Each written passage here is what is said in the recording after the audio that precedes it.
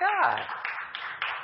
Mom just stepped in. Now, see, that made my day. I spanked them already, Mom, so you can help me with that. I done spanked everybody already, so you know. And don't go whining to her, because don't give them no cookies and no nothing until... Right. Amen. Amen. Praise the Lord. So anyway, today we're going to talk about religious blindness.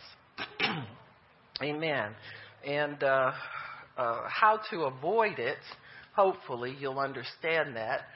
Really, the difference between a religious person and a spiritual person is miles of difference. They don't even live in the same kingdom.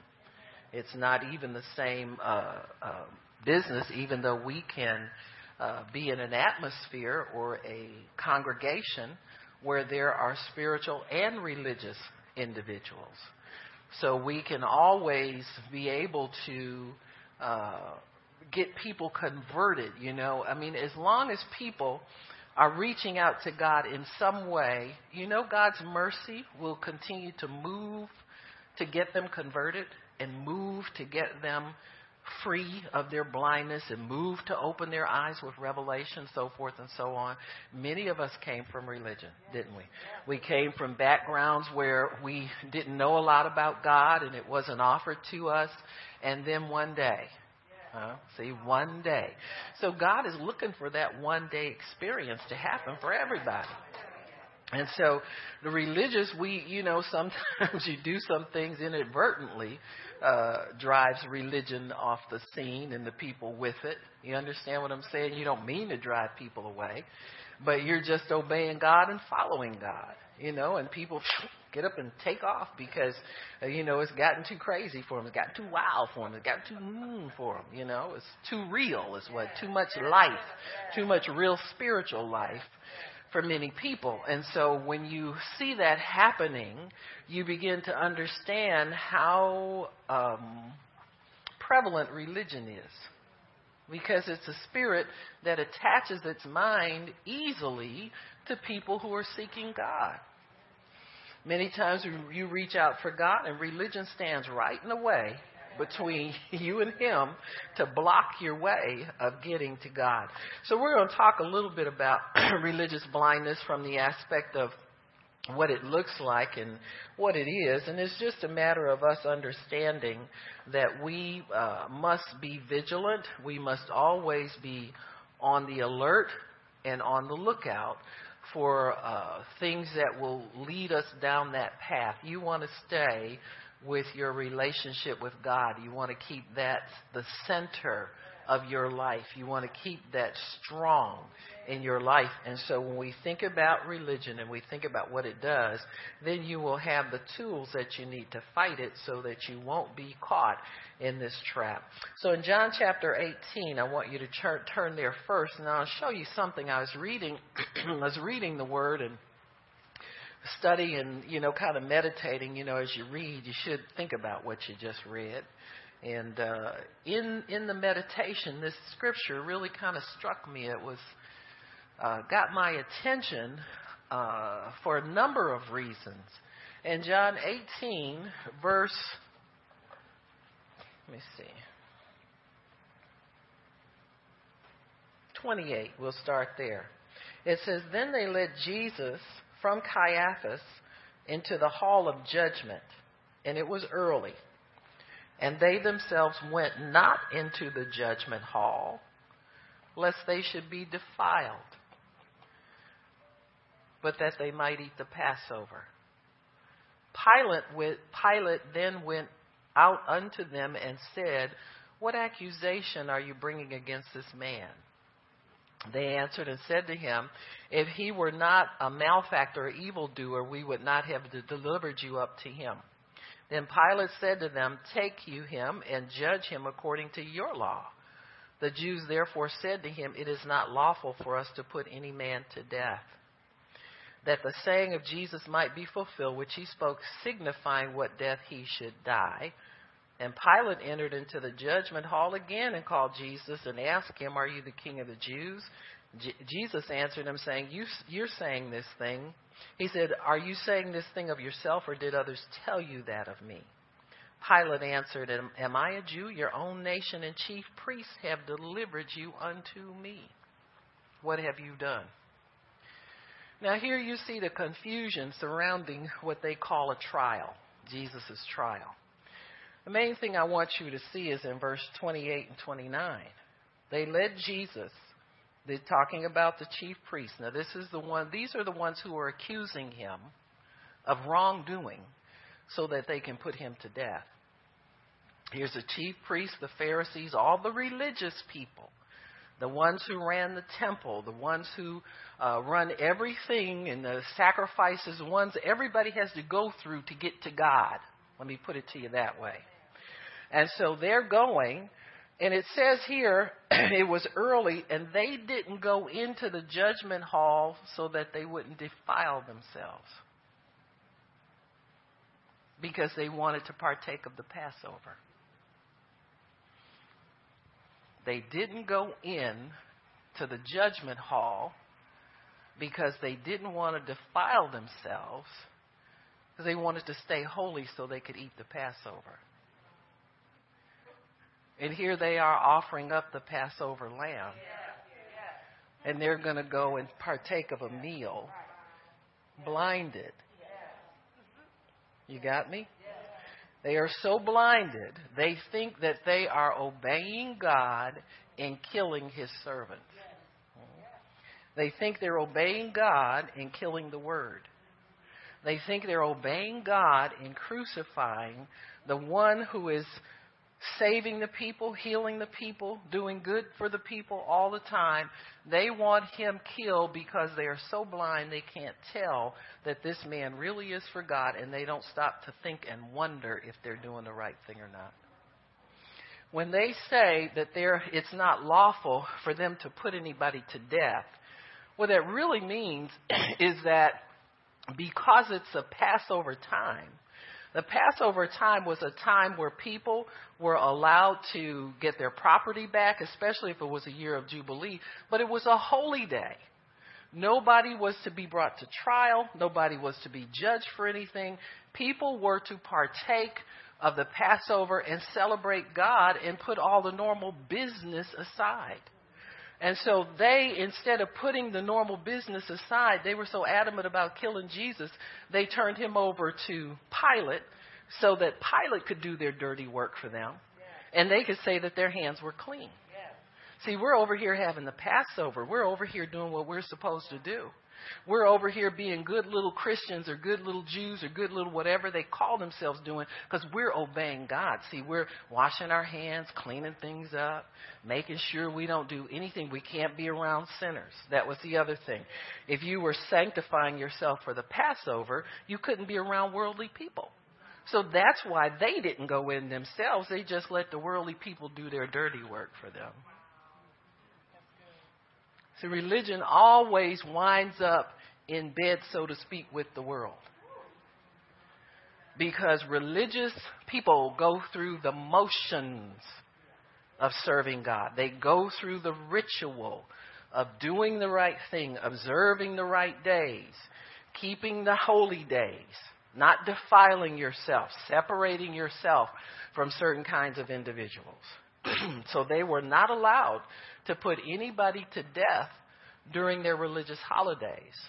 But that didn't stop them from pushing somebody else up to do it.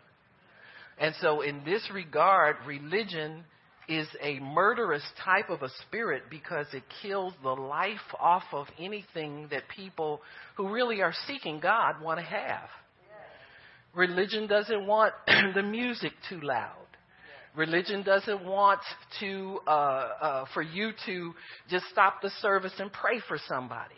Religion doesn't want the service, the teaching to go longer than a half hour, 45 minutes, because that's too long. You understand? And so in religion, there is an attempt to control the servant of God, control the atmosphere, control the power of God, to bring it all under ritualistic dominion, so that they don't have to go any deeper than where they are going in order to do anything for people. They can stay on the superficial level. They can stay on the surface level of dealing in things and pretend to have it. You know, they have a form, but there's no power in that form. It's an empty shell. It's a hollow egg, so to speak. And so in religion, there is this blindness to the spiritual because God is not going to open up his revelation to the proud. He gives it to the humble. So then the humble person, like the lady that had the daughter that was tormented of the devil, and she went and talked to Jesus, and he first pushed her away, and she went up again, he pushed her away again, and then finally she begged for crumbs, and he blessed her and took care. See, those are the people God likes. You got me? They just come in with their need.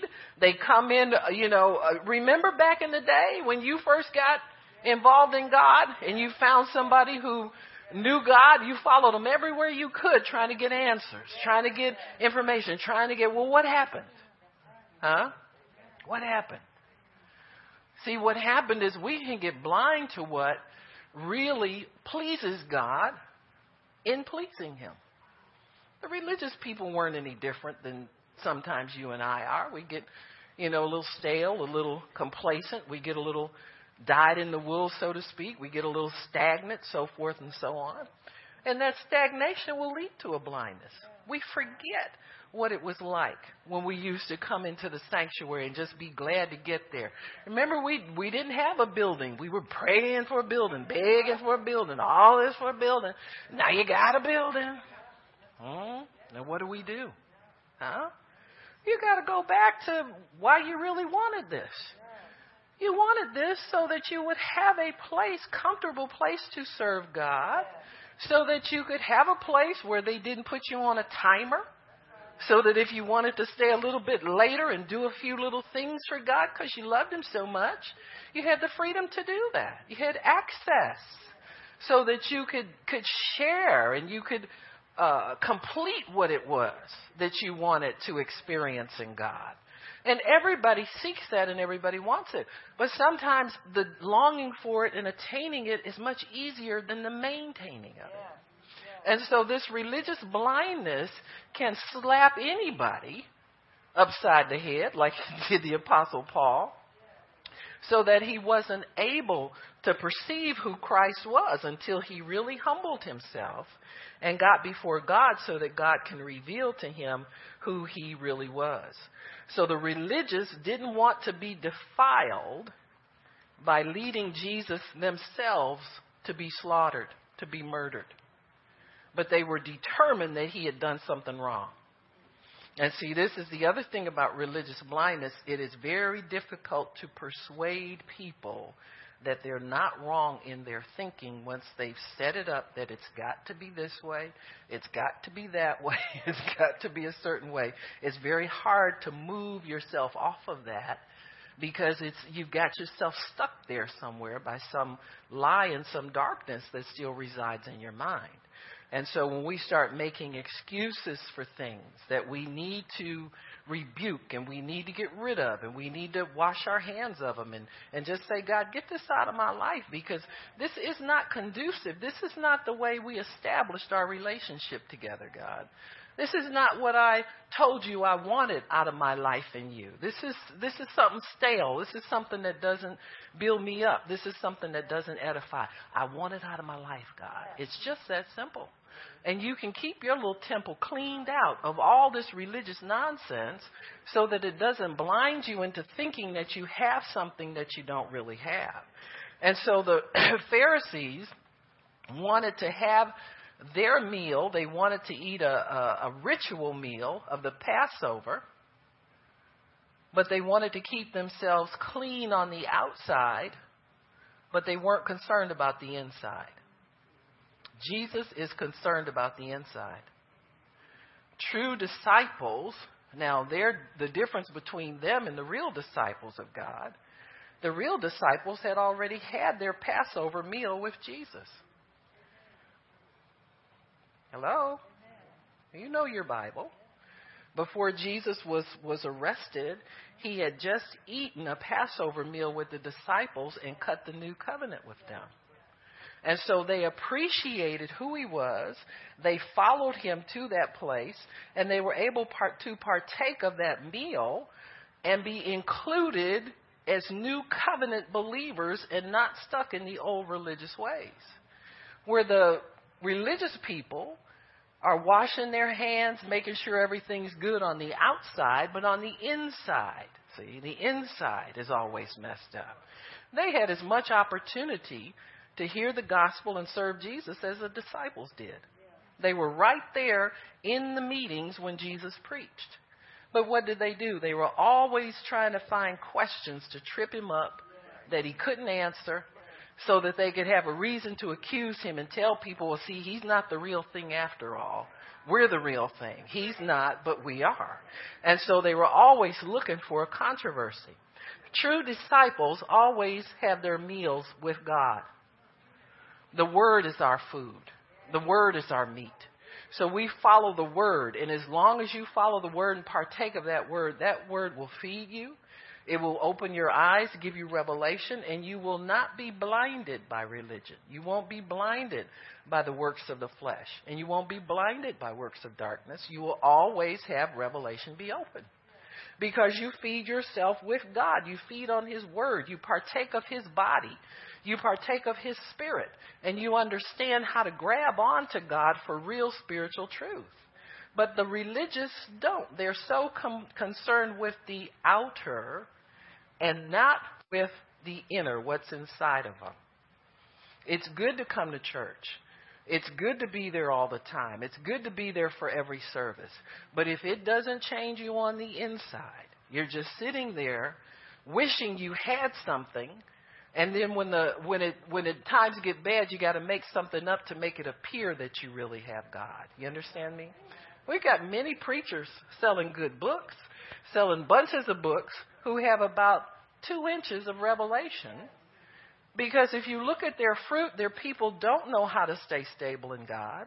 Their people don't know how to get their needs met. And they wander from one big place to the next big place, hungry, looking for the real thing, hungering for the real thing. And God will provide the real thing to them, but most of them, when they get a taste of the real thing, because it's not what they think it's supposed to be like, then they want to spit it back out and say that this ain't right, and this kind of, and find fault with the real thing, just like they did with Jesus. So this Christian business is a tough business. You understand? Because there's a balance out here between doing the works that keep you close to God and really internalizing those things so that you can hide the Word in your heart. You can understand what God wants for you. You can be an able minister of the gospel, and you can be true in your heart and in your the things that you do to what you really believe on the inside. God wants us to be true to what we believe on the inside. You shouldn't be hindered at all in going up to somebody and sharing Christ with them. You shouldn't be standing back thinking about, well, should I tell them, or should I, or what's this or what that. You should be bold and confident in what you're doing for God, because you know on the inside, you know how you feel about God on the inside. You're not trying to hide anything. You're not trying to pretend to be somebody. You're not insecure about what God did for you. You know what He did for you. And so you want to make sure that you walk in that at all times. But I'm telling you, religion is something that's so easy to grab onto because there's so much of it out here. People are selling hundreds of thousands of dollars worth of tapes on concepts that Christians should be living in every day. But because of the way it's presented, we think it's the next new great revelation. And we run off to get it, and we find out it's the same scripture we read when we were first saved, and it helped us feel better. And if we stay with it, it will still help us to feel better, and it'll do everything we need it to do for us. But because now it's packaged a little bit differently, now we think it's something new. We think it's something that hasn't been around before. But it's all the same thing. If it was good then, it's still good now. And if God gave you access to it then without all the slick packaging, you still have access to it.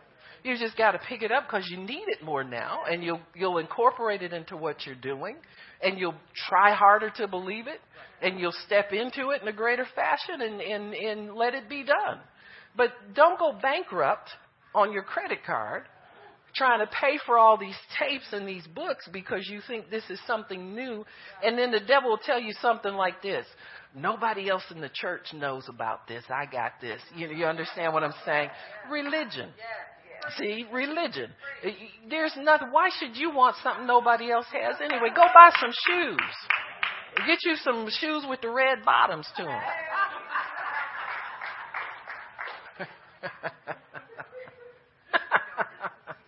You understand what I'm saying? It's the same thing. You don't wear revelation in God like fashion. We seek revelation from God because it makes us closer to Him. We want relationship with Him. You're not running a contest here about who knows the most and who's got the newest revelation. You're trying to live and pay your bills. That's what revelation is for. Religion will make a game out of anything, folks. Turn to Matthew chapter 15. Now that I've got your attention, everybody's in shock mode. Where's she going with this? I didn't kill Jesus. We all killed him. Everybody was born in this world. We all sinned. We're guilty, except we've received the atonement. Amen? So we've had some favor in our lives. The difference between the religious and the spiritual, or the ones who are sold out to God, is where our devotion is. Religion keeps you devoted to man, either to yourself or to some man that you look up to almost as much as God. Got me? Many of the people who are involved in religion are bigger than life people. Got me? And people are so bankrupting God. You know, when you know God, something happens on the inside of you that locks you into, I don't want to say a happy place, a good space. You're in a good space. But it locks you into a level of, I guess you could call it confidence, assurance. Because the one thing that people, what the sinner doesn't want to face is eternity. You don't have a fear about it. See, once you receive Christ, you have no fear about eternity. You know you're going to heaven to live with God. You don't have any doubt. If you do have doubt, you need to keep in your word until you get rid of the doubt. But that's easy for a new believer to get, is assurance about their eternal fate, about their eternal dwelling place, about eternity period. And it's not like you're trying to, get out of here fast or anything like that. But there's something about when you take the fear of death away from people that makes them a little dangerous. You got me? It makes them a little hard it's hard to intimidate that person. It's hard to really discourage them. It's hard to kill them. It's kind of hard to get them off the scene. They kind of just keep it coming back, There's something in that eternal life thing that makes us very, very resilient, makes it very, very difficult to put us in a place where we're insecure and we're fearful and we want to run off with the next great thing. And so there are people in this earth who are not so moved so easily by the religious flim-flam, the flash and the dance. Because we can sit back in our place in God and we're not moved by a lot of stuff. Whether it's the newest thing to get involved with or it's something, we're just not as easily moved as people who are not really in that same revelation, that place of understanding, that place of security. We're not running off every week looking for something different. When you're secure in God, you know that you can stay you can stay the last place God put you. And if nothing good happens for you for 15 years, you know God put you there and you're very content in your life. And see, religion moves people because religion can make them restless and discontent in what they feel they have in God, or make you think there's something missing, or there's something you haven't experienced yet, or there's something, it's easy to move people on an emotional level with religion, religious people, insecure people. People who don't really have a relationship with God can be easily moved to get up and do something that they shouldn't be doing, something that's a big waste of time for them. So in Matthew chapter 15, in verse 1, we'll start there. It said, then came to Jesus scribes and Pharisees, which were of Jerusalem, saying, why do your disciples transgress the tradition? Now, religion is always looking for somebody to do something wrong. They're always looking for a fault. They're always looking for a flaw. They're always looking for whether or not you're saved, you're really saved. You know what moves religious people are people, when they see people who maybe make mistakes, don't do everything right, and they still get up and serve God. That bugs the religious to death. Because, you know, people who can get up and do something boldly, even though they may not have a lot of confidence in what they're doing, those people are dangerous to the status quo. They're dangerous to religion. Because it's hard to get somebody motivated to get up and do something. That's number one. If somebody's motivated to do something, God can take that faith that they're using and straighten them out and perfect them and help them to keep going. But the people who sit back and watch and criticize are always the last to get up and do something. And then they want to fault find with the people who are up doing the doing. You understand me? It's always that way. And so if you're up doing and you're up trying and you're up serving and offering your service to God, you're a threat to somebody who's sitting. Because if they can get everybody to sit, they'll wind up with a dead church. And if they can get everybody to criticize, they'll wind up running God out of the place. And so then they can take over the whole thing for themselves. And so the Pharisees were upset with Jesus mostly because he came in honestly. He came in confidently. He came in on a mission. He was doing the Father's will, and he didn't have to go through them for anything. Religion hates it when you find a way to succeed without going through their system to get there. And so if you find a way to get where you need to go and you don't have to go through the religious board of people or the people that hold the purse strings and the people that wield all the power somewhere, then you're a threat to them because you found something that works and they don't know what it is. They don't know how to harness it. Because religion will never harness God. Religion will never control God. All God does is he finds a way to find some more people to get up and do his will, and he's off and running again because the gospel's not bound. The word of God's not bound. Word of God can't be stopped. It's tried already. It's been tried by the best of them, and it's still holding the world up. All you need to do is tell your little friends, if they can change God, then make the sun not come up tomorrow morning. Huh? As long as that sun comes up, you know they don't have the power to change God. And so in verse 2, he says, why do your disciples transgress the tradition of the elders? For they don't wash their hands before they eat. Now you think that's silly, but there's sillier things being taught to people these days. Huh? That seem legitimate. The Pharisees made a lifestyle of keeping pots separated, keeping dishes separated. The clean from the unclean went from their clothes to their shoes to their food to everything that they did. They were very concerned about the outer, but the inner they didn't worry about. Well, because taking care of the outer, if you're washing hands and washing pots and you can't do nothing before certain things are washed all the time, there are certain people in this world now, the Orthodox Jew.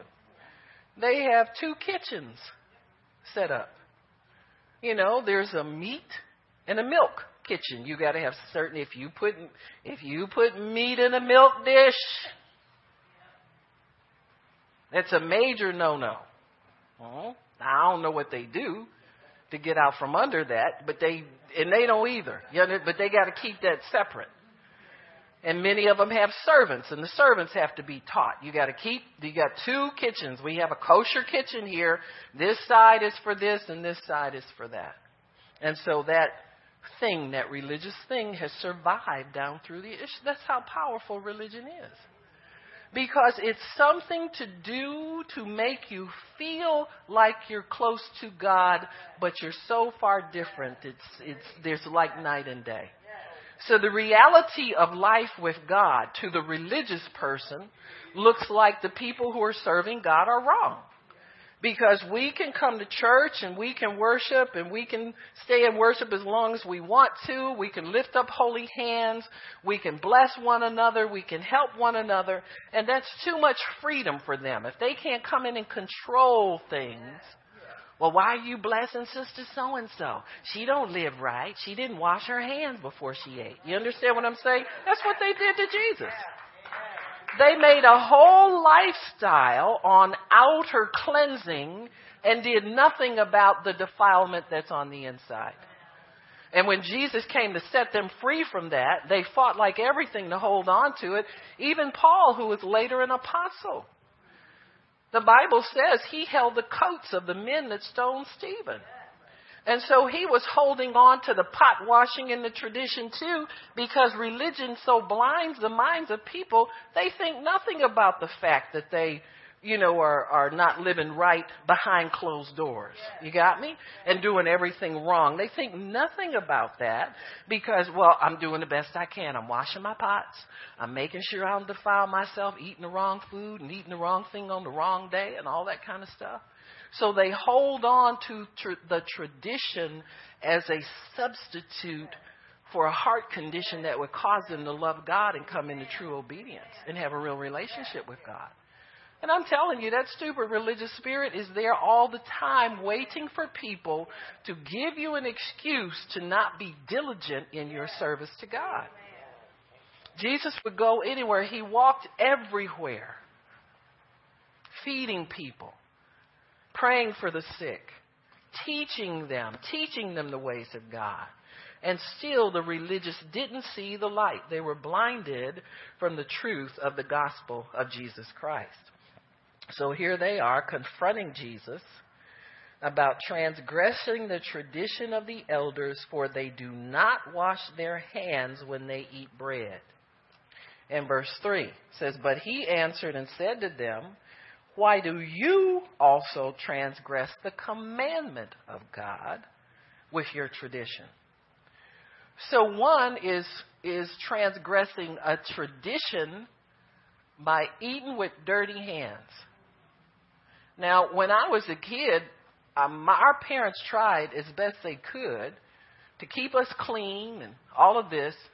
But if you had a piece of candy and it fell on the floor, and that was your only piece of candy, you had a dilemma. You either picked it up, and what did we say? God bless the dirt. Amen. See, we had as kids, as children, you got more sense than the average religious leader of Jesus' day, who had been to school, been taught by rabbis, all that stuff, all that education they had, religious education. And a child in a playground has more sense than those people who are... It's something to think about, folks. It's something to think about.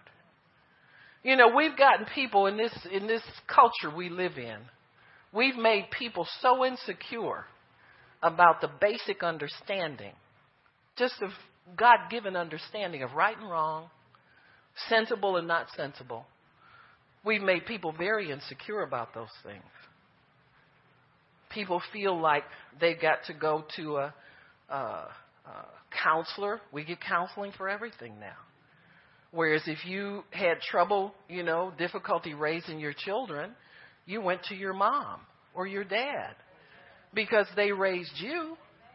And that was the help that you had. You didn't get all these professional people and psychiatric treatments. And then if you got somebody who's really on the dark side, they give your child pills, an alphabet diagnosis. That's very common these days. Everybody's got A something, DDD, ADD, and add and subtract. And you get a pill to go along with that. Why? Because we've made people so insecure about who they are and their own abilities, just your own natural. Listen, if God lets anybody have a baby, He must be able to help anybody raise that child. I mean, come on now. You don't need a bunch of counselors. You don't need a bunch of court people. You understand? We have complicated things beyond common sense in the way that we live in this society. And we don't trust, because we've broken up the family, we don't trust the family way of doing things. If your problem got beyond mom and dad and you went to a doctor and you had a good doctor and he said, well, I don't know what to do, you waited it out. Good doctors would tell the parents, you know what, this doesn't seem to be bothering them too much right now, let's wait it out, and they grow out of it. Remember all the things we grew out of back in the day? But now what we've done is we've taken that away from people so that we've made people feel incapable of doing just common sense things. Just simple things. If mom and dad were church people, they went to the pastor if they had trouble. Nowadays, parents tell their kids, you don't have to listen to them at that church. Huh? They'll bring them to church, and because church people tell you to discipline your child, you don't have to listen to them. Well, who you going to listen to? Why'd you come here to begin with? You understand me? Who you going to listen to? The truth is they don't want to listen to anybody. So it makes them very good prospects for religion. A form with no power. You started out on the right road, coming to church trying to get help. And then because of offense, you decided you go elsewhere, and now you got religion to contend with. Amen. So you go to a church that's all about money, and they make you feel, they feed your insecurity over there, but somehow because nobody tells you how to live your life right, you find that that's comfortable to you. And so you'll settle for that, and you'll stay there. And you do what you need to do in order to stay in that place. I visited a church many years ago when we first moved to Detroit. I just always liked to have, even though I was a minister and we had our ministry in our Saturday meeting, I just felt it was a good witness to go to church on Sunday. It's custom. And that caused me to visit a lot of churches and see a lot of things.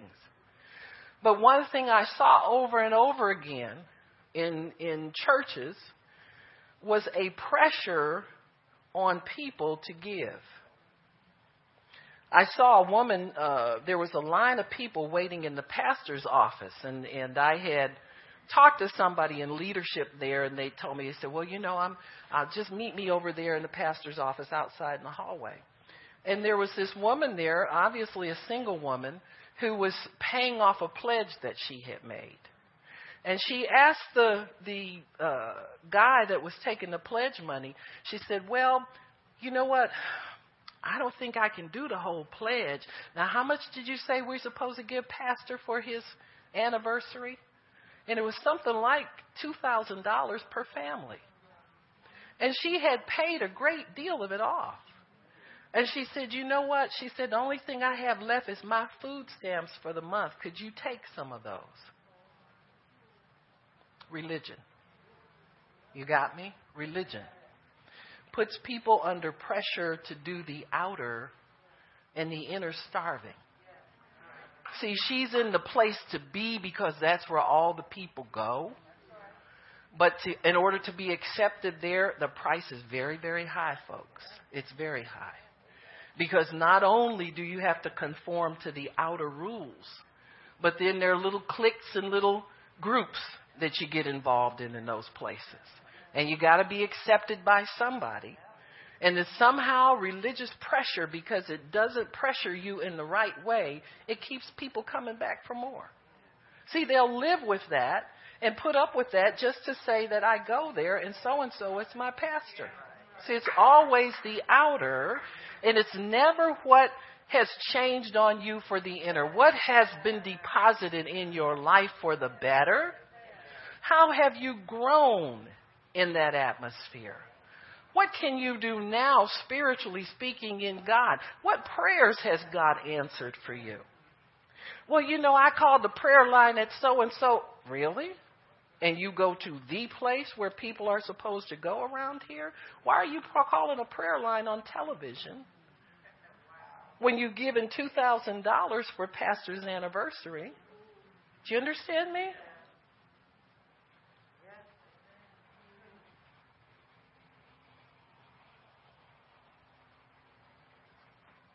Jesus asked them, why do you also transgress the commandment of God with your tradition? So Jesus is letting them know commandments are more important than traditions. Because if you obey the commandments of God, you'll get the blessing of God in your life. If you break those commandments, then the traditions can't help you at all. Traditions can't do anything but keep you in favor with people who are telling you what to do by that tradition. So God wants you to get free of that so that you can truly be blessed by Him and you can have relationship with God, which will take you much further than anything that you can get from man. When you get relationship, that changes you. Tradition just changes the outer. But relationship changes you. And that's what God wants with everybody. He wants relationship that changes us from the inside out for the better. And what's on the inside will eventually manifest on the outside. And if God doesn't let it manifest on the outside, at least you got relationship with Him. You understand? If nobody ever sees it, if nobody ever likes it, if nobody ever appreciates you for it, you still have relationship with Him, which is something people can't take away from you. When I was first saved, I was housebound. You all know that. And I read my Bible all the time. And I would go to churches even as somebody who was just reading their Bible saved at home. I would go to churches and I went to one church and I was really wanting to get prayer because I was still having panic attacks and they hadn't stopped. And while I was sitting there, the sermon that the minister was preaching, he started making fun of faith healers. And so God let me know right then and there, this is not the place to come to get prayer for anything. One of the reasons that we started this ministry is because we believed in things that we never saw other people believing in. You understand what I'm saying? You had to go a long way to get it. You had to go on a bus to get to Benny Hinn. You had to wait for more Cirillo to come to town. You had to do a lot of things to get what we knew was necessary for the life of the Christian.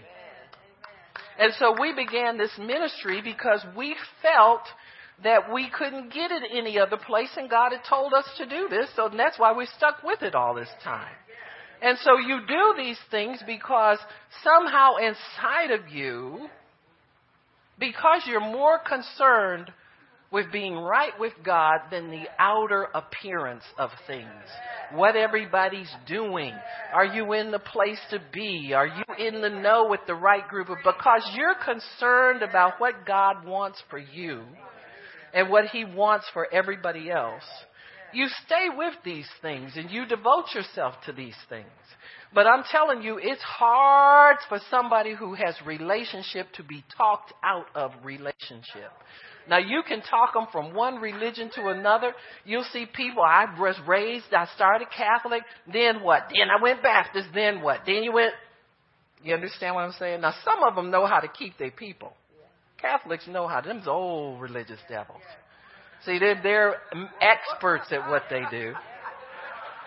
So they'll tell you stuff like, well, if you miss the sacrament, you know what that is, communion. They don't say, if you miss that, boy, And that keeps them coming back, see, because they got to have that. You take the ones who are homosexual and been raised Catholic. They're mad because a lot of Catholic churches, if they know they're gay, they won't give them communion. Because you got to go to confession, repent your sins first. So, and they're so stuck in that religion, they'll take communion at home. Take it themselves. They can't keep us away from God. They think that little wafer is God. You got me? They're all convinced of that. You talk to any of them about, well, we keep this. I don't go to confession like I should, but they're gonna eat that little wafer. Huh? Amen. That's how powerful religion is to people who don't know any different. Thank you. If you have relationship, that's something that cannot be taken away from you. That's something that you take to the grave with you. You take your relationship with God everywhere that you go. And religion fights like everything to keep you out of relationship. It'll tell you you can go here and you can go there and you can do this and you can do that. As long as, the minute religion sees you getting close to revelation and close to relationship, it will move in to stop you from doing it. I remember back in the early days when I was in a church, they're supposed to be spirit-filled, and, a lot of them weren't. Pastor wasn't, but they said they were spirit-filled, and they said they talked in tongues, but they, at the same time, would criticize people who did. And so I can remember few people coming in wanting to receive the gift of tongues. And I remember talking to a woman, and I was ministering to her and showing her in the Bible what it said about tongues and so forth. And about 4 people moved from way over there to right up there where I was sitting with her and began a conversation to put confusion into what I was telling her. See, it's a blessing to be in an atmosphere where the truth dominates. You understand? You can't get much done in a religious atmosphere unless you just stand up and, like Jesus did, put them all out and tell them, get out of here. I'm doing something important for God. In here, you can sit next to somebody and share about the baptism in the Holy Spirit. Nobody will stop. There's no hindrance. You got me?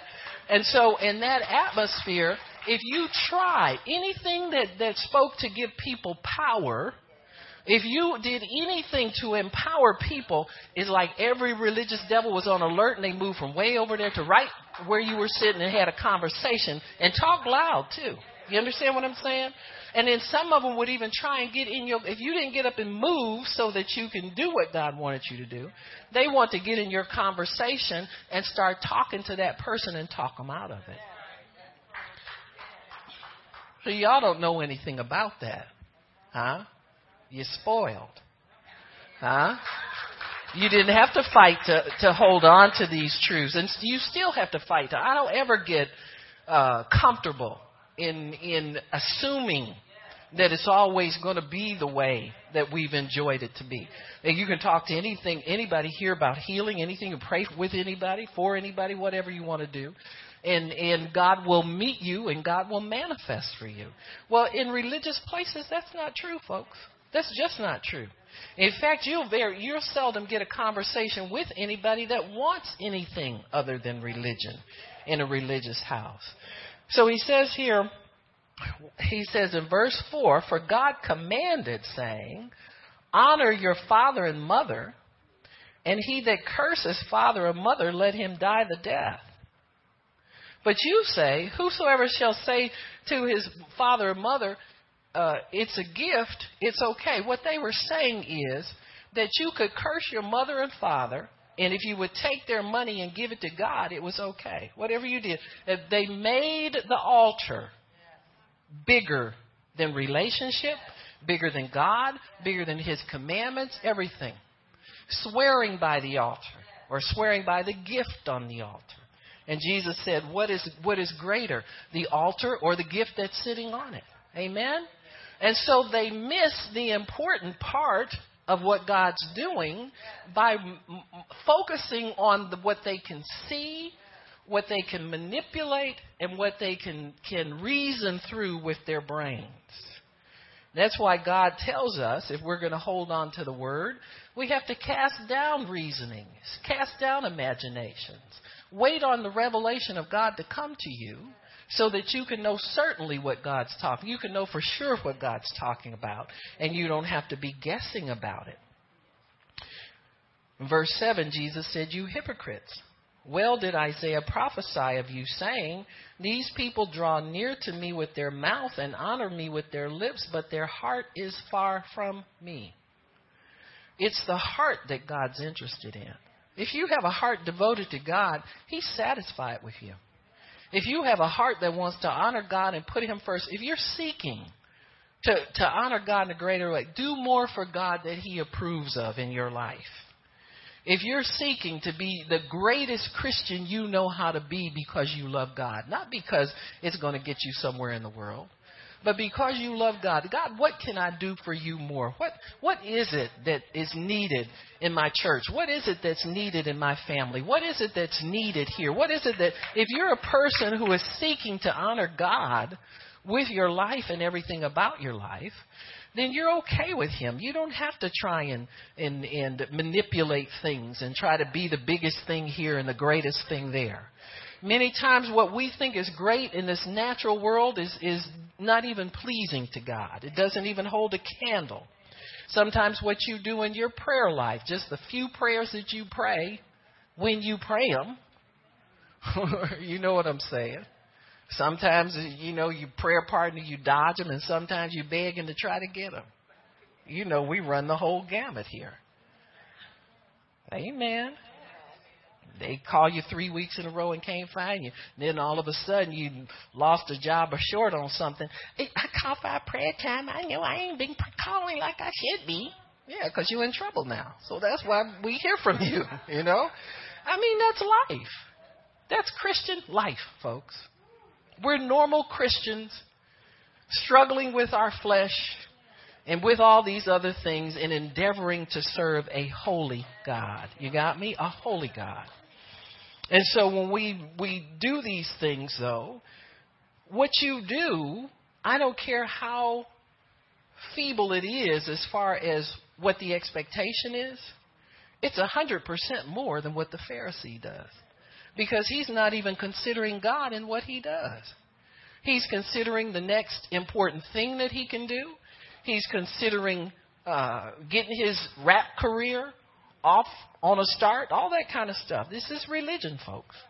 More concerned about the outer than it is concerned about the inner. And if we would be more concerned about the inner, we could certainly please God more, have more fruit in our lives, and we wouldn't be blinded by religion. And so God has these things laid up for us, and he has these truths laid up for us so that we can stay free, and we can stay free to serve him, and we can please him in a greater way. That should be the most important thing to any of us in life, is pleasing God. It should have nothing to do with where you go to church, what the church looks like, or it's pleasing God that should be the most important. To any of us, it's relationship. The rest of it you can't take anywhere. But relationship you can take. That relationship will take you everywhere. That relationship will be everything to you. When everybody turns against you, you still have God. You still know if you can draw that down, you've got more than the blinded religious person any day of the week. Because you've got something banked up that cannot be taken from you. Nobody can take away from you who you are to him. And they can't take away from you your experiences that you've had with God. They can't do it. And so if we are going to stay true to what God has called us to do and what God has called us to be, you got to treat religion like the bad thing that it is. You got to avoid it at all costs. The appearance of things versus what's in your heart. What's in your heart will always tell the kind of person that you are. You need to be about hiding more of the things of God in your heart. Not less, more. Not drawing away from God, but running toward God. Wanting to serve him in a greater capacity, in a greater way. Putting more things aside so that you could have more time for him. This is what we're to be about as believers. And so the Pharisees, when they saw how Jesus lived, they saw his habit of going off to be alone with the Father and praying. And, and what they would do was when they got ready to pray, honey, it was a show. You had to put on the big shawl.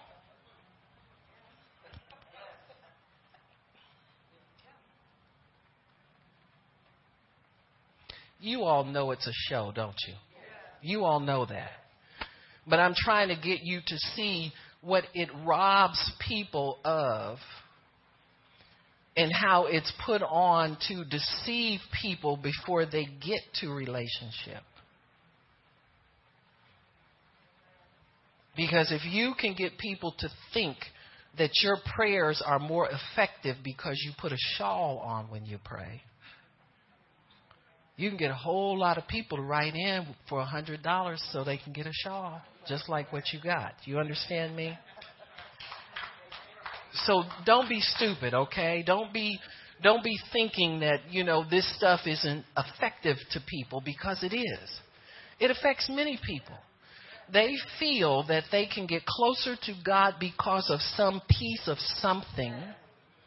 And I'm not talking about a prayer cloth that's been prayed over. That's totally different. You know when the anointing's on something, it's working.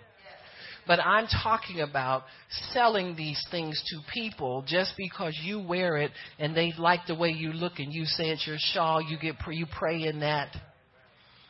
Many people sell them and don't even have a good track record as far as answers to prayer are concerned. They just get on television and they sell them. Huh? That's what they do. And so if you're that type of person, you'll be looking at that and wanting to be included in that club. And that's what religion does. It has lots of clubs to sign people up in. So that the people who are insecure and wandering around and don't know God and don't have a history with God and don't have anything to connect them with God that's real, they get involved in the things of religion.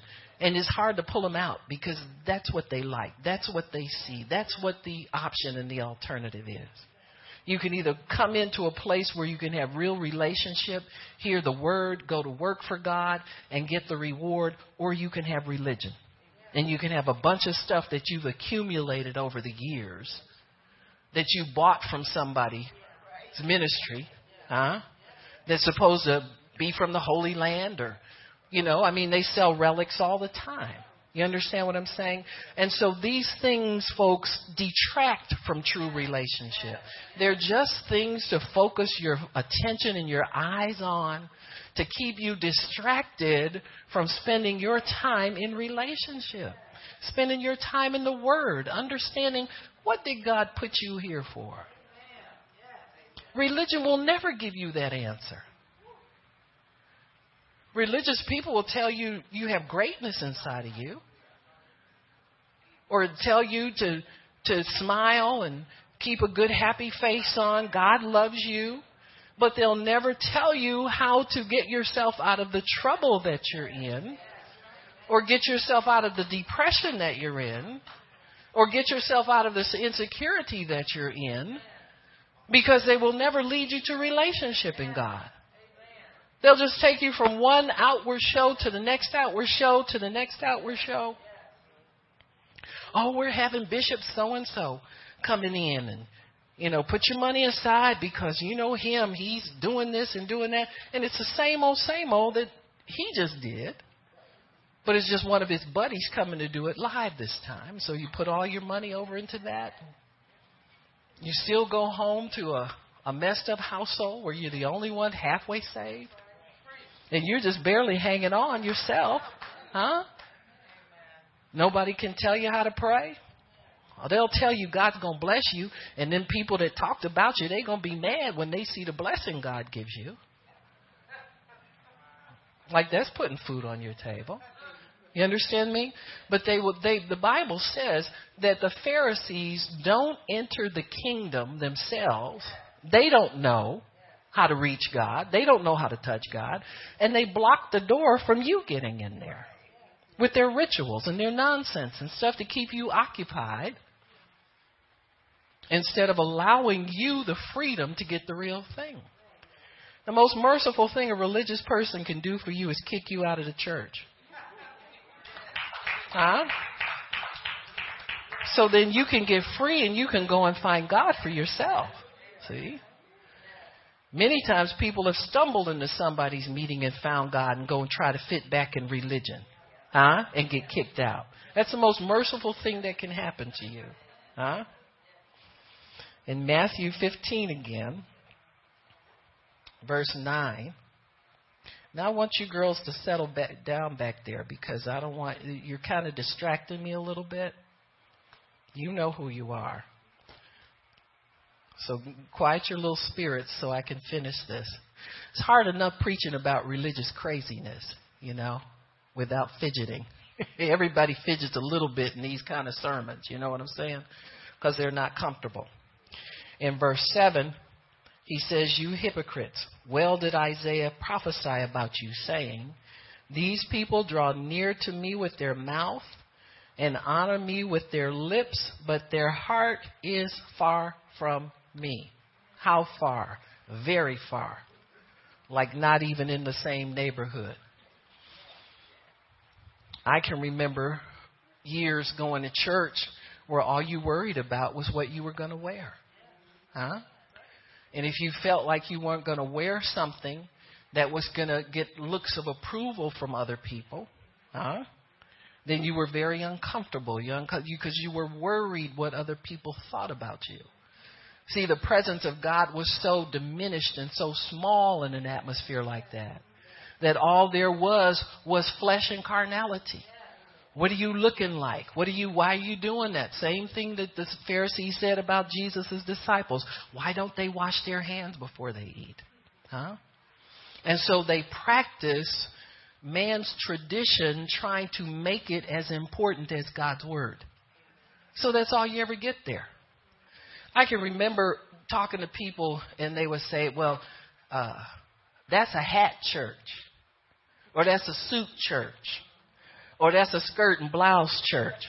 They never had a jeans church because you didn't wear them to church.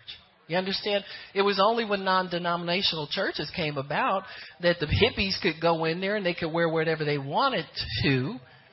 And they weren't afraid that people would turn them away at the door because they were coming for the right thing. They were coming for God. You understand me? When you're coming for God, you come the way you are.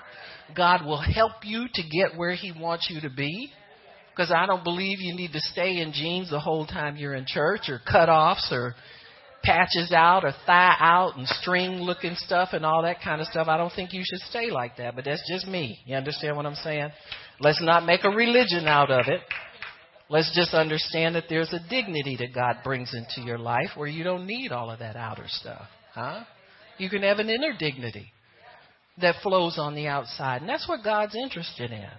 As long as your inner dignity is maintained, you can wear anything you want to on the outside. But if the two of them don't match up together, now it's not going to look right.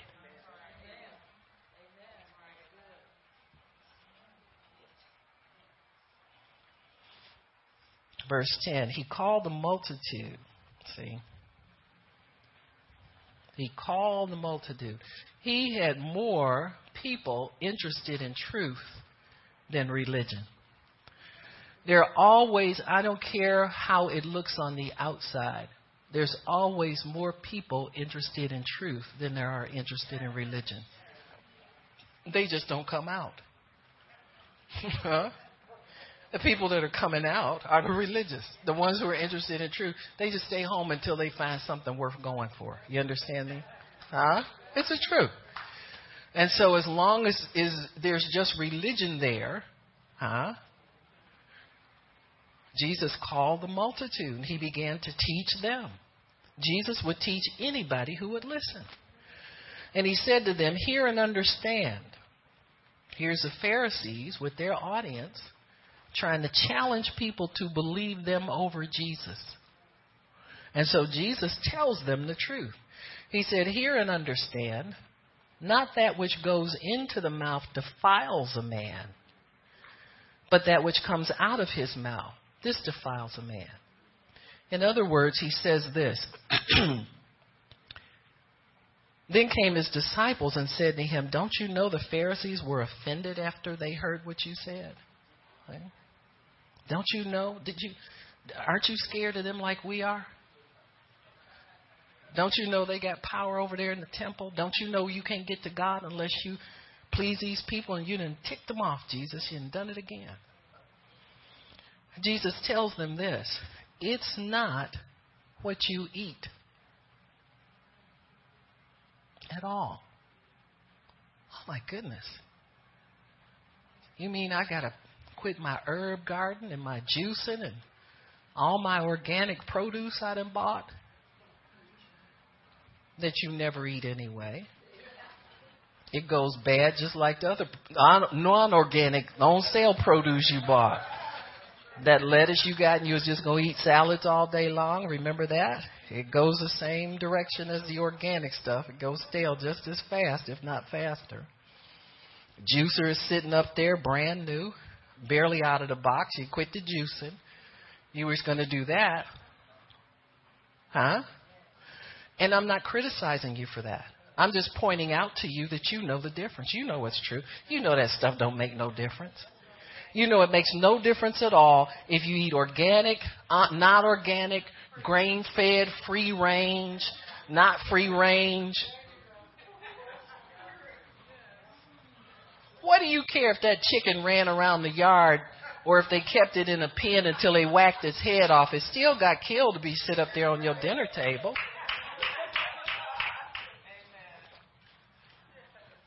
Humane treatment of animals, and then we kill them so we can eat them.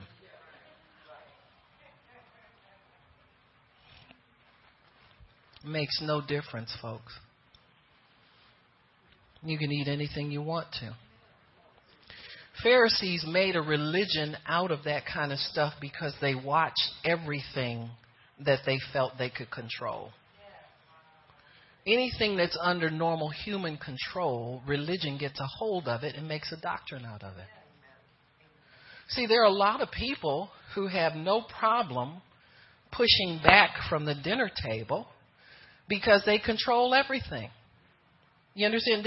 They do everything by willpower.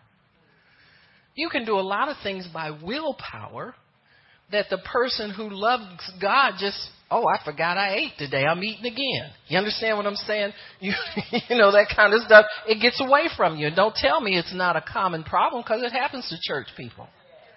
See, once you get beyond being concerned about the outer, then you've got to figure out another reason for being conscientious about your eating. Because most people do it to control how they look.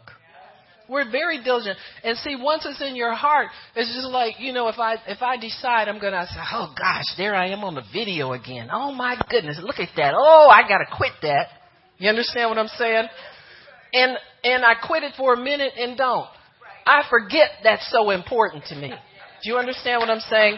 When you have relationship with God, you forget all these outer things are so important to you. Now you've got to find a valid Bible reason for being concerned about what you eat. You got me? And I'm going to tell you, it's hard to find them. You're going to have to leave that to God. Just say, you know what, God? When me and you really get sick of me and what I'm doing here, come on, help me now. But I'm going to tell you one thing, weight control for most Christians, that's not on the top of their prayer list. I'm not saying it shouldn't be. I'm not judging it at all. But all I'm saying is that if that Bible right there says that Jesus rebuked them for being concerned about what goes in, and he said it's not important, that same truth comes to you every time you try to make it too much bigger than what it's supposed to be. Do you understand me? I think people need to eat healthy and nutritious. I'm appalled at some of the ways that young people are fed. McDonald's from day one. Because their parents were fed McDonald's from day one. And you can't really put a lot of fried food and all that fat and stuff in your body without having some kind of ill effect from it. The kid's still hungry after they've had a happy meal. They ain't happy after about an hour or so. So you should have cooked and fed them some vegetables, something that, will fill up that gap that doesn't have a lot of calories in it. That's just kind of common sense. But it's lost on this generation. Why? Because we've taken the easy route instead of the smart route and instead of the spiritual route. You got to do everything to God's glory. You got to ask God how to feed nutritious meals to your family. And you got to put in the work it takes. It's not hard. You understand? It's not hard. When I was working, I didn't cook every day. I still don't cook every day. I have the habit of cooking enough food, and I found out, my husband used to, when they first marry, they give you this, I don't do this, I don't do that, I don't do. If you're a wise woman, you make mental note of all the I won't do's, and you make them do it.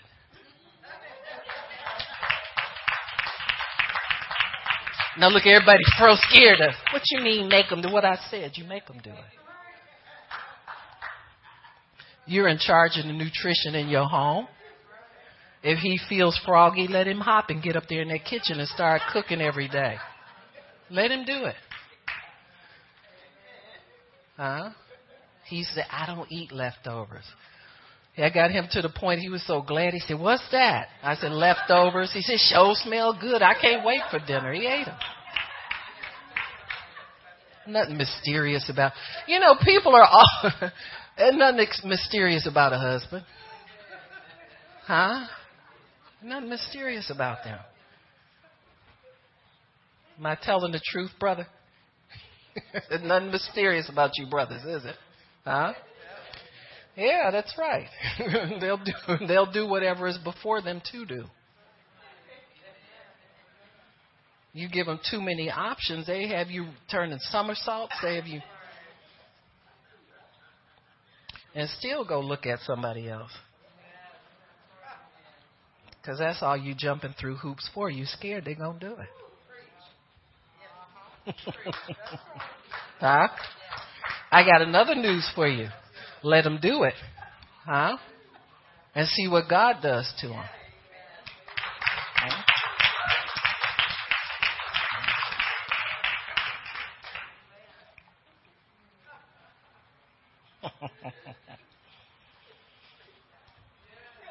See, this stuff, all this defilement. Can't eat this. Oh, that's no good for you. Or, you have a barbecue and you're in a slave, trying to cook that stuff and your hair smell like smoke and your eyes watering and you put it out there before people. Oh, I don't eat pork. I said, oh, I'm real sorry, but I do. I'm going to have some. I said, in fact, give me yours too. I'm sorry you're going to have to eat nothing but the sides, but we didn't plan for anybody who didn't eat pork here. Don't be ashamed of your food. Don't be ashamed. Don't let people shame you into doing something that everybody else does just because they put a judgment. See, we're free from being judged in what we eat. It's right there in the Bible. You're free of that judgment. People chasing the wrong, they're running after the wrong dog. Really, people who get in these food fetishes, especially if they're overweight, they're in denial. See, they think it's certain foods. No, you eat too much. Just like me, if you fat, you eat too much. It ain't certain foods. You can eat enough grass and get fat. Look at the cows. Now don't mess your head up more than what is messed up already.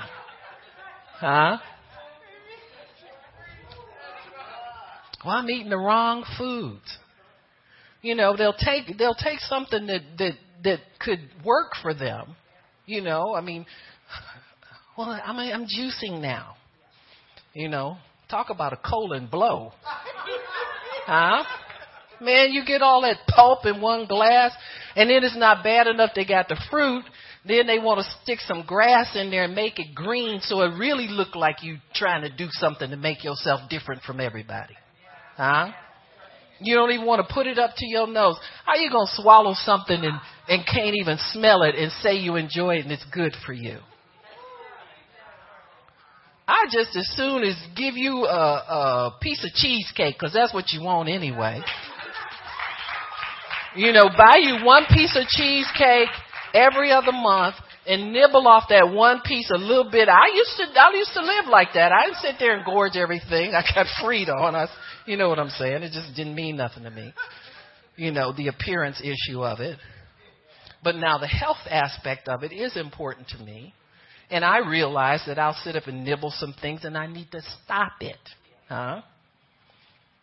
not get some grass and put in a glass and call myself a health nut. You know, you ain't no health nut. Because the minute I wave the right barbecue bone in front of you, that health nut stuff is gone. You understand me? And so we have to realize that we can't judge one another. We can't judge anybody about what they eat. Even overeating, you can't judge people. You know, we need to stop making people feel bad because they're overweight. You know, I mean, come on now. This little 7 deadly sins. You can't find that in the Bible. God says all unrighteousness is sin. There's no deadly or not. There are some things are abominations. And I don't want to get on his abomination list. Do you understand?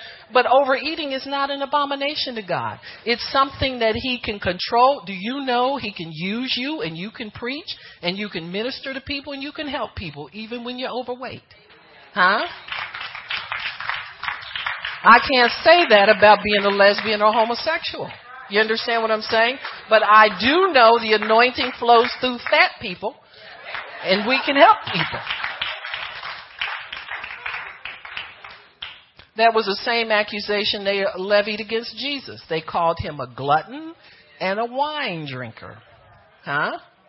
God won't, unless you get drunk and you start taking on spirits that harm people, you understand? Well, it can lead to sin. You got me? We have to grow up and understand what God has given us in our freedom in Christ, in our liberty in Christ. And don't turn it in for a bunch of religion and a bunch of show. But Jesus, when his disciples got scared of the Pharisees and tried to put that fear on him, he says, don't you understand anything?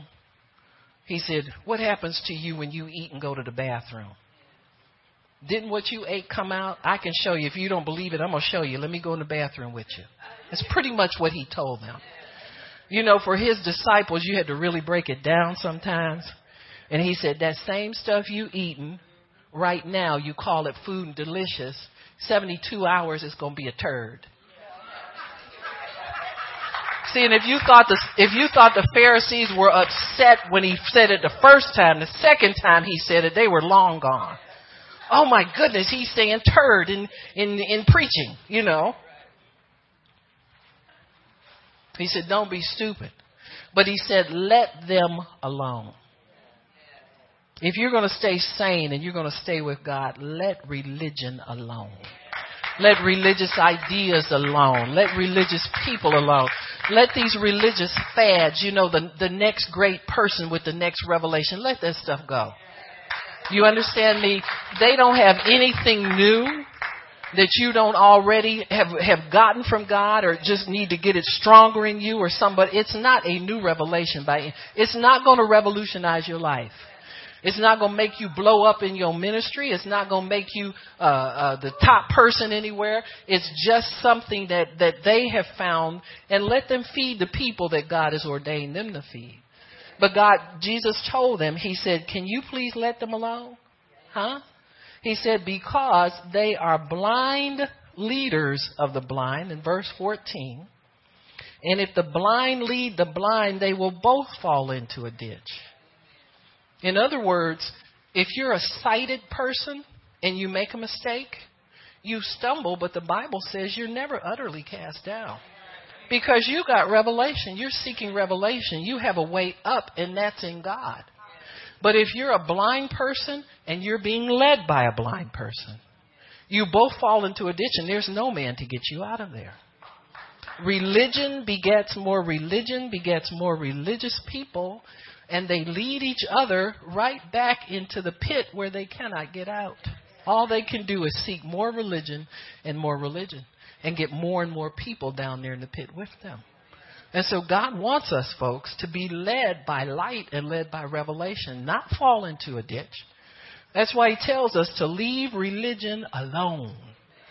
Leave the religious thinking alone. Leave the judgment alone. Judging by appearances, judging by what people wear, judging by what they look like and what they do and whether they have a good job or whether they don't. Leave that nonsense alone. And let God have his way And stay with the light and the revelation, because if you're full of light and revelation, that light will beam and somehow you'll find your way out of there. If you fall or you stumble, you'll find your way out of there. But if you follow religion, all you can do is stay in that ditch and hope somebody comes and drags you out one day, because it's hard to find your way out of a religious pit. But God wants us to stay free from that, free of the religious darkness that would cause us to come against and crucify true servants of God. The ones who are helping and trying to get where God wants them to go, and the ones that have a good heart and want to change people from the inside. See, you find somebody who cares about your insides, that's valuable. Anybody can tell you to paint up and fix up and keep moving.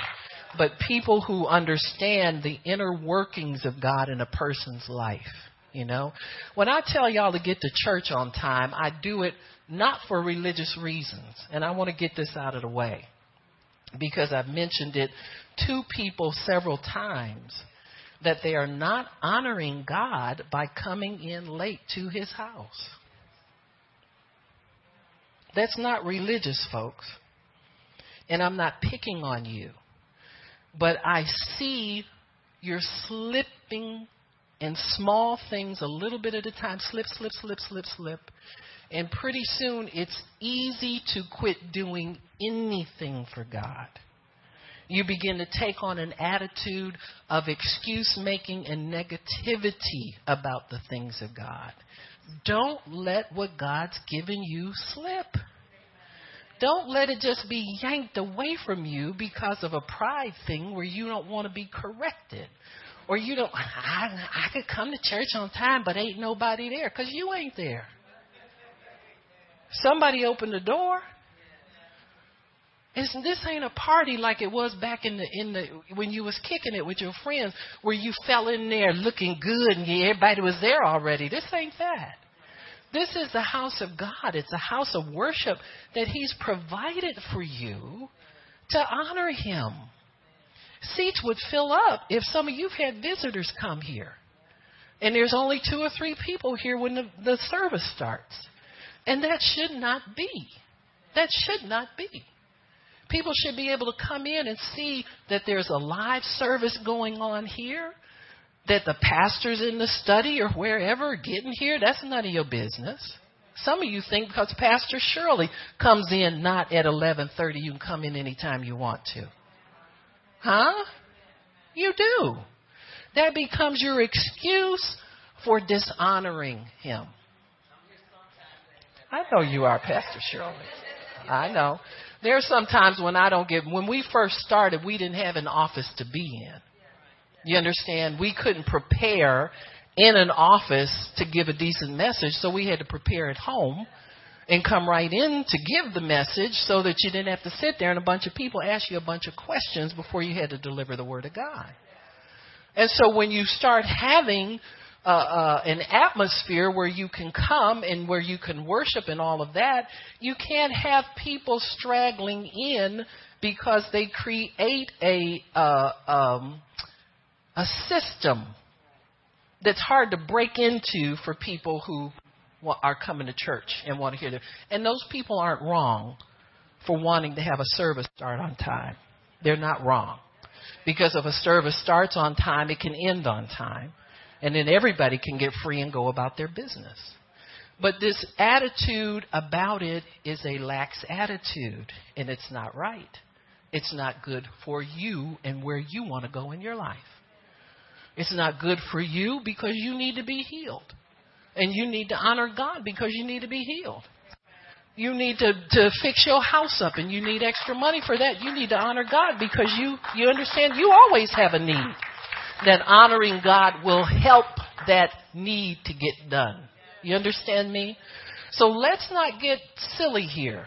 You got home yesterday. I made sure that I was not going to be to blame for people dragging in here after 12 o'clock on Sunday anymore.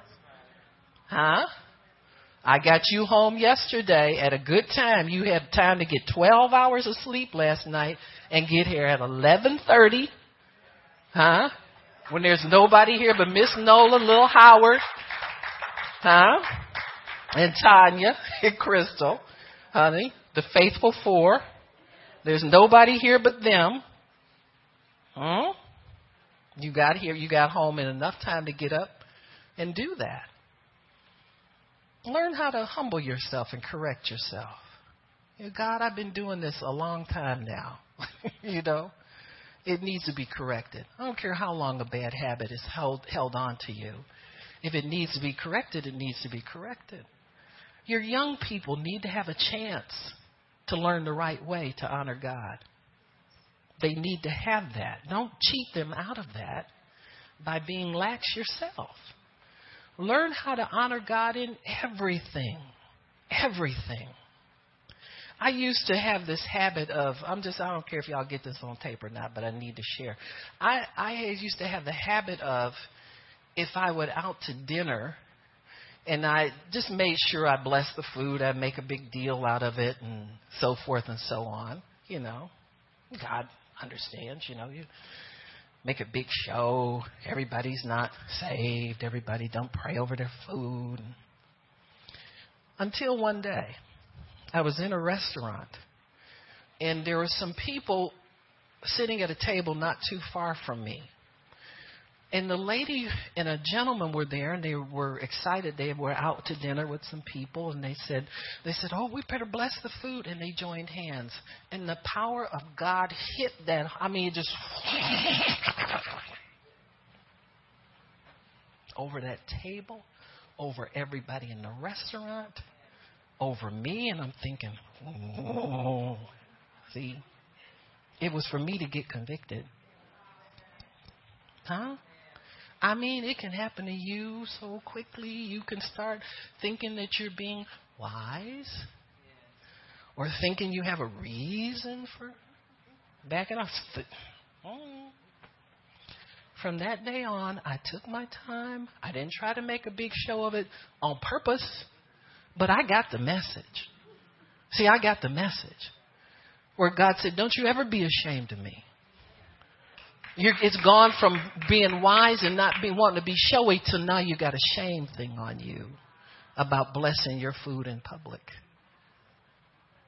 And see, I know the importance. You need to pray over it harder in a restaurant than you do in your own house. You don't know who was breathing over that food or where it was, or they might have threw something in the garbage can that looked pretty good and they ran out of it, and here's another order for it. It's the truth, ain't it, Nikki? You see what I'm saying? So you got to be even more diligent about these things now.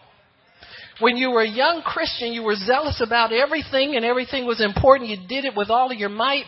Now that you're an older Christian, you got more in you to protect. You need to be more zealous about doing the things. There's more that can be lost to the earth because of the position that you have in God now. So I'm talking to myself too. We all need to be more diligent.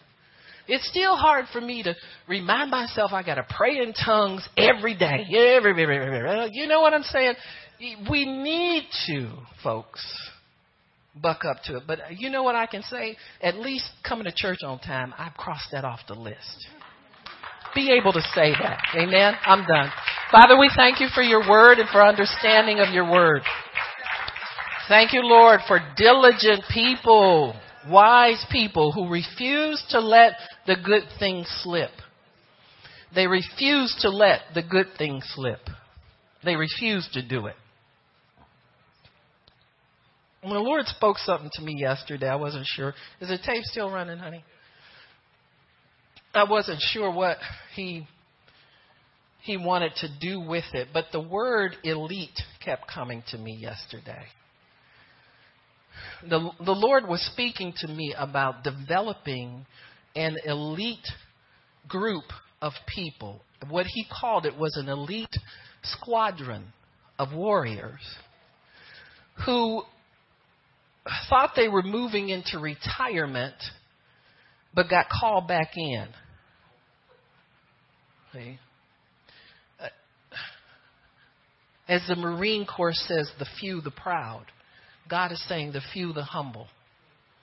The few, the humble. The few, the humble. He's coming for the few the humble, who will put themselves under his authority, even in harm's way, and not feel that they have the energy to do it, don't feel they have the interest to do it, but they will say yes anyway, says the Spirit of God. They will say yes anyway. It's an elite squadron of warriors, an elite squadron of people of prayer. And the Lord's saying this, that soldiers will get together, even retired soldiers, and talk about the battle days, talk about the old wars, and talk about their old buddies in the squadron and so forth and so on. The Lord said that's the beginning of stirring up of the elite squadron of warriors that I am calling back into service in this hour, says the Spirit of God. And the Lord's saying this, that he's saying you're going to see people you haven't seen in quite a while come into service. One way or the other, they will come into service in me because they feel this stirring on the inside of them to get back to what they know is the right thing to do in all situations. And the Lord's saying this, you will not be a lone voice anymore. You will not be a rare voice anymore. But you will be a voice that is a common voice that comes in symphony with other voices that will begin to say the same thing from my Spirit, says the Lord. They will begin to say the same thing. And the Lord is saying, get out the old battle gear. Get out the old weapons. Get out the old things. Old things. He said the things that the kingdom is like this. A man has a treasure and his treasure chest in his house, and he brings out things old and new. And the Lord is saying, I will give you new things to go with the old things, to put together a battle array for me that the enemy will not be able to stand against, says the Spirit of God. The enemy will not be able to stand against this, says the Lord, because I've ordained this time. I've ordained you for this time. Some of you feel that you're not growing, you're not moving, you're not doing much of anything, but the Lord says, get ready, because I am stirring within you the desire to have the zeal again, the desire to do the old battle things again, says the Lord. And just like I did with you in the days of old, I will give you the energy. I will give you the finances. I will give you the strength. I'll empower you to do everything that I've called you to do. I take care of my own, says the Lord. You don't have to worry about anything. All you have to do is say yes. Get out the old army gear. Pull out the old uniform. I know it's tight, says the Lord, but I'll get you into it. I'll get you into it. Because I am reserving an elite force of warrior for this time, says the Spirit of God. And the gates of hell will not prevail against my true church. I have said it and I mean it. They will not prevail against my church, says the Spirit of the living God. Thank you. Thank you, Lord. Thank you, Lord. Thank you, Lord. Thank you, Lord. Amen. Praise God. Amen. Amen. Praise God. Amen. Amen.